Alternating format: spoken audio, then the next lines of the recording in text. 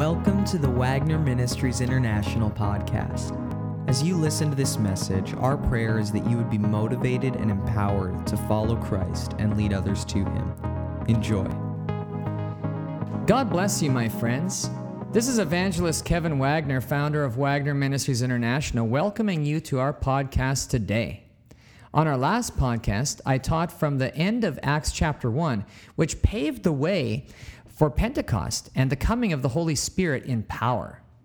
Jesus said, "But you will receive power when the Holy Spirit comes on you." Today, we're going to start seeing that power of God in action. Let's look at Acts 2, beginning at verse 5. Now there were staying in Jerusalem God-fearing Jews from every nation under heaven. When they heard this sound, a crowd came together in bewilderment because each one heard them speaking in his own language. Utterly amazed, they asked, "Are not all these men who are speaking Galileans? Then how is it that each of us hears them in his own native language? Parthians, Medes, and Elamites, residents of Mesopotamia, Judea and Cappadocia, Pontus and Asia, Phrygia and Pamphylia, Egypt and the parts of Libya near Cyrene, visitors from Rome, both Jews and converts to Judaism, Cretans and Arabs. We hear them declaring the wonders of God in our own tongues." Amazed and perplexed, they asked one another, "What does this mean?" Some, however, made fun of them and said, "They have had too much wine." Well, we are at every public speaker's favorite passage in Scripture today, aren't we? Those place names are tough to pronounce. Remember, none of us were around then, so we don't know how these names were really pronounced for sure. Don't let them intimidate you when you're reading them. You know, Pentecost was the most popular of the Jewish annual festivals. It received the most visitors and from the most countries. So it's no surprise then that God picked the harvest festival, Pentecost, to pour out His Holy Spirit, since Jerusalem was ripe for the harvest of souls at Pentecost. As Peter's altar call that day made clear, when 3,000 were saved. God was very strategic in His timing, because all these visitors from all over the world took Jesus back with them to their home country. It almost makes you think that God had this all planned out in advance, doesn't it? Today, we're going to focus on a topic arising out of these verses, the subject of tongues. In dealing with this subject, it's important that we remember a couple of things. The first is this, that on any topic the Bible teaches about, we need to let our own opinions or feelings or wishes about the topic take a back seat to what God actually says about the topic in His Word. For instance, I used to want the Bible to teach universalism, that there are many ways to heaven other than Jesus alone. But of course, it does not. We may not like what the Bible says about any number of topics.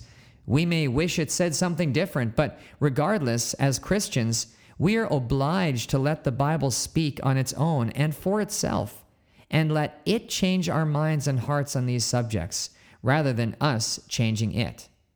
To do anything less would be like trying to change God's mind rather than vice versa, trying to be like God. And we all know what that got Adam and Eve, an eviction notice. We are a ministry that was founded on the Bible being the final word on matters of belief. That is, when the Bible teaches on a subject, we need to let it speak with authority, whether we initially agree with it or not. With this in mind, it continues to surprise me why there is such a lack of teaching given to the topic of speaking in tongues in many churches today. It's impossible to sidestep this subject, as there are more verses in the Bible talking about tongues than there are talking even about a topic like the Lord's Supper. Now, I'm not saying that tongues is a topic of equal or greater importance in the Lord's Supper necessarily, but what I am saying is that as people whose faith rests on the teachings of the Bible, we are simply obliged to study what the book teaches on all its topics, not just our favorite ones. And so we move on as followers of Jesus, as people of the Bible, to see what the Bible has to say about this topic of tongues. The first thing we need to know is that the gift of tongues is just that, a gift of the Holy Spirit. The New Testament teaches that there are a number of gifts of the Holy Spirit. It outlines about 18, give or take a few depending on which commentator you read. And 1 Corinthians 12 lists tongues as one of the gifts. There are different kinds of gifts, but the same Spirit. There are different kinds of service, but the same Lord. There are different kinds of working, but the same God works all of them in all men. Now to each one, the manifestation of the Spirit is given for the common good. To one there is given through the Spirit the message of wisdom, to another the message of knowledge by means of the same Spirit, to another faith by the same Spirit, to another gifts of healing by that one Spirit, to another miraculous powers, to another prophecy, to another distinguishing between spirits, to another speaking in different kinds of tongues, and to still another the interpretation of tongues. All these are the work of one and the same Spirit, and he gives them to each one just as he determines. Friends, the gift of tongues can be defined as the special ability that God gives to certain members of the body of Christ to speak in a language they have never learned for the benefit of themselves or others.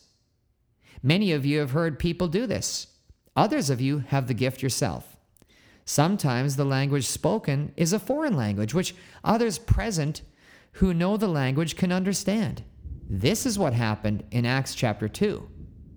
There are many modern-day examples of missionaries being gifted by God to communicate in the native language of their people without even having learned it. There's an account from the last century of a group of Norwegian immigrants living in South Dakota who suddenly heard some African-American hired hands speaking the various dialects of Norway. A French interpreter from the United Nations attended a church meeting in Los Angeles some years ago where a message in tongues was spoken and an interpretation given. The interpreter from the UN confirmed that the message was in French and the interpretation given was accurate. Neither the speaker in tongues nor the interpreter had ever learned French. Sound strange? Sound uncommon? Sound supernatural? Well, it shouldn't surprise us because God is a supernatural God. That's what our Bible teaches. And the same God who parted the Red Sea is the same God who gives gifts today. Sometimes, however, the person speaking in tongues is speaking a language that is not a human language, but a heavenly one, praying in the Spirit, as the Bible calls it. Paul alludes to these two types of tongues in 1 Corinthians 13, verse 1, when he says, "If I speak in the tongues of men and of angels, but have not love, I am only a resounding gong or a clanging cymbal." The tongues of angels, as Paul calls it, or the language of heaven, is what Paul is further talking about in 1 Corinthians 14, an entire chapter that teaches about the proper use of tongues. And it's to this chapter that we now turn for the Bible's most comprehensive teaching on tongues. I'm going to start in verse 1 and then move on to several different verses throughout the chapter. Follow the way of love and eagerly desire spiritual gifts, especially the gift of prophecy. For anyone who speaks in a tongue does not speak to men but to God. Indeed, no one understands him. He utters mysteries with his spirit. But everyone who prophesies speaks to men for their strengthening, encouragement, and comfort. He who speaks in a tongue edifies himself, but he who prophesies edifies the church. I would like every one of you to speak in tongues, but I would rather have you prophesy. He who prophesies is greater than one who speaks in tongues, unless he interprets, so that the church may be edified. I thank God that I speak in tongues more than all of you. But in the church, I would rather speak 5 intelligible words to instruct others than 10,000 words in a tongue. So if the whole church comes together and everyone speaks in tongues, and some who do not understand or some unbelievers come in, will they not say that you are out of your mind? But if an unbeliever or someone who does not understand comes in while everybody is prophesying, he will be judged by all, and the secrets of his heart will be laid bare. So he will fall down and worship God, exclaiming, "God is really among you." What then shall we say, brothers? When you come together, everyone has a hymn or a word of instruction, a revelation, a tongue, or an interpretation. All of these must be done for the strengthening of the church. If anyone speaks in a tongue, 2 or at the most 3 should speak, 1 at a time, and someone must interpret. If there is no interpreter, the speaker should keep quiet in the church and speak to himself and God. Therefore, my brothers, be eager to prophesy, and do not forbid speaking in tongues, but everything should be done in a fitting and orderly way. Friends, the church in Corinth had a problem. The people were talking in tongues so much at their services that it caused disorder, and people didn't know what was being said. Paul here writes these very practical instructions for them and all subsequent Christians regarding the proper use of public tongues. Paul's wisdom needs to be our wisdom in this matter, and for any other gift of or blessing that could be used wrongly. The cure for abuse is not disuse, but proper use. I'm going to say that again because it's very important. The cure for abuse is not disuse, but proper use. And Paul's instructions for proper use of the gift of tongues are relatively simple. If anyone speaks in a tongue, 2 or at the most 3 should speak, one at a time, and someone must interpret. If there is no interpreter, the speaker should keep quiet in the church and speak to himself and God. Paul here gives the simple, practical solution to how the gift of tongues should be used publicly. It is biblical instruction, and as such needs to be regarded as authoritative by all followers of Jesus. This instruction saves us from both unbiblical extremes, namely an excessive use of the gift causing lack of order and confusion, as well as a rejection or suppression of the gift's use in our congregations. So let's look at a few more biblical considerations on this topic. Now, the Bible teaches that we should eagerly desire to receive this gift along with every other gift. Notice what it says in 1 Corinthians 13. Follow the way of love and eagerly desire spiritual gifts. You know, I remember many years ago, before I received the gift, I prayed for it a lot. We also need to know that there is another gift, the gift of interpretation, which God gives to Christians, which works together with tongues. Some people, like myself, have both. We also need to remember that whether or not you have the gift of tongues, this doesn't affect your salvation. You may ask, well, what is the purpose of the gift of tongues anyway? Well, the answer to that very good question is quite clear. God sometimes wants to communicate a direct, special word of encouragement, caution, or instruction to his people. Sometimes he chooses to do this in an uncommon or supernatural way, through an unplanned message in tongues and with an accompanying interpretation. For those of you who have heard a message like this, you can testify to its value. It simply shows us that God is real. He is in our midst, and he cares enough for us, for me and for you, to steer us along the right track. Now, I close today's podcast with some words about the private use of tongues. You know, by far the most common time that the gift of tongues is used in the believer's private prayer life. There are times when one is praying that you simply don't know what to say. I'm sure you've experienced that yourself. And that's where the gift of tongues comes in. You feel like you should be praying, but you're just not sure what to say. Romans chapter 8 puts it this way. In the same way, the Spirit helps us in our weakness. We do not know what we ought to pray for, but the Spirit himself intercedes for us with groans that words cannot express. And he who searches our hearts knows the mind of the Spirit, because the Spirit intercedes for the saints in accordance with God's will. But again, you may ask, well, why tongues? What's the purpose? Well, Paul says it so well in this way in 1 Corinthians 14, verse 4. He who speaks in a tongue edifies himself. He is built up. He is strengthened. That is God's blessing on a person with this gift. One university professor who has the private gift of tongues says, there are times in my devotional life when I can no longer find words to express my innards. At that point, I allow the Holy Spirit to pray through me in a language that I didn't learn. In order to find out the best testimony of the blessings that God gives with tongues, just ask someone who has the gift. They'll tell you. And so I close today's podcast with a word of caution and a word of encouragement. First, the caution. The gift of tongues, along with the gift of healing, is one gift particularly susceptible to Satan's counterfeiting.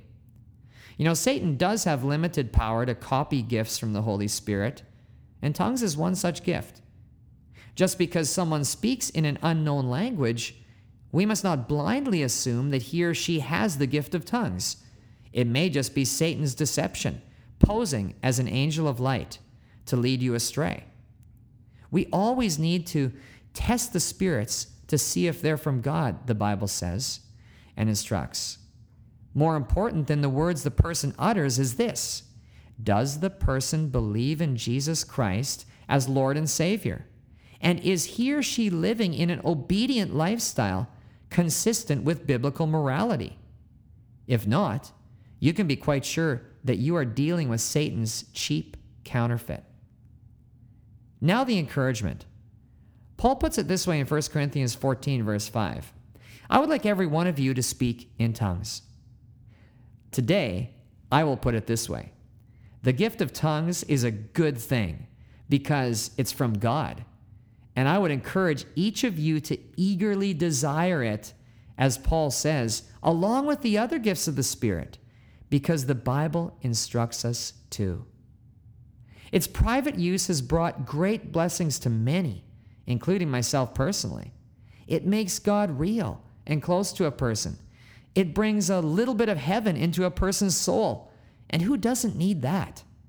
And its public use, within biblical guidelines of decorum and order, has brought great blessing to many as well. It's simply God's way of saying to us, I'm here, and I love you enough to want to communicate directly to you, to tell you this. Remember, the cure for abuse of any number of things, tongues included, is not disuse, but proper use. We need to regain a balance between doctrine and experience. We are in an experience-oriented culture. Society used to say, if it feels good, do it. Now society says, if it feels good, believe it. If it's in the Bible where we find our direction and authority for the proper use of tongues. As followers of Jesus, as people of the book, can we do anything less than listen to what the Spirit is saying to the church through the Word of God? I wish you the rich blessings of Jesus today. Thank you for listening to the podcast. We hope that you were encouraged by today's message. For more information regarding Wagner Ministries International, go to wagnerministries.org. And if you need prayer for anything, please email us at prayer@wagnerministries.org. God bless.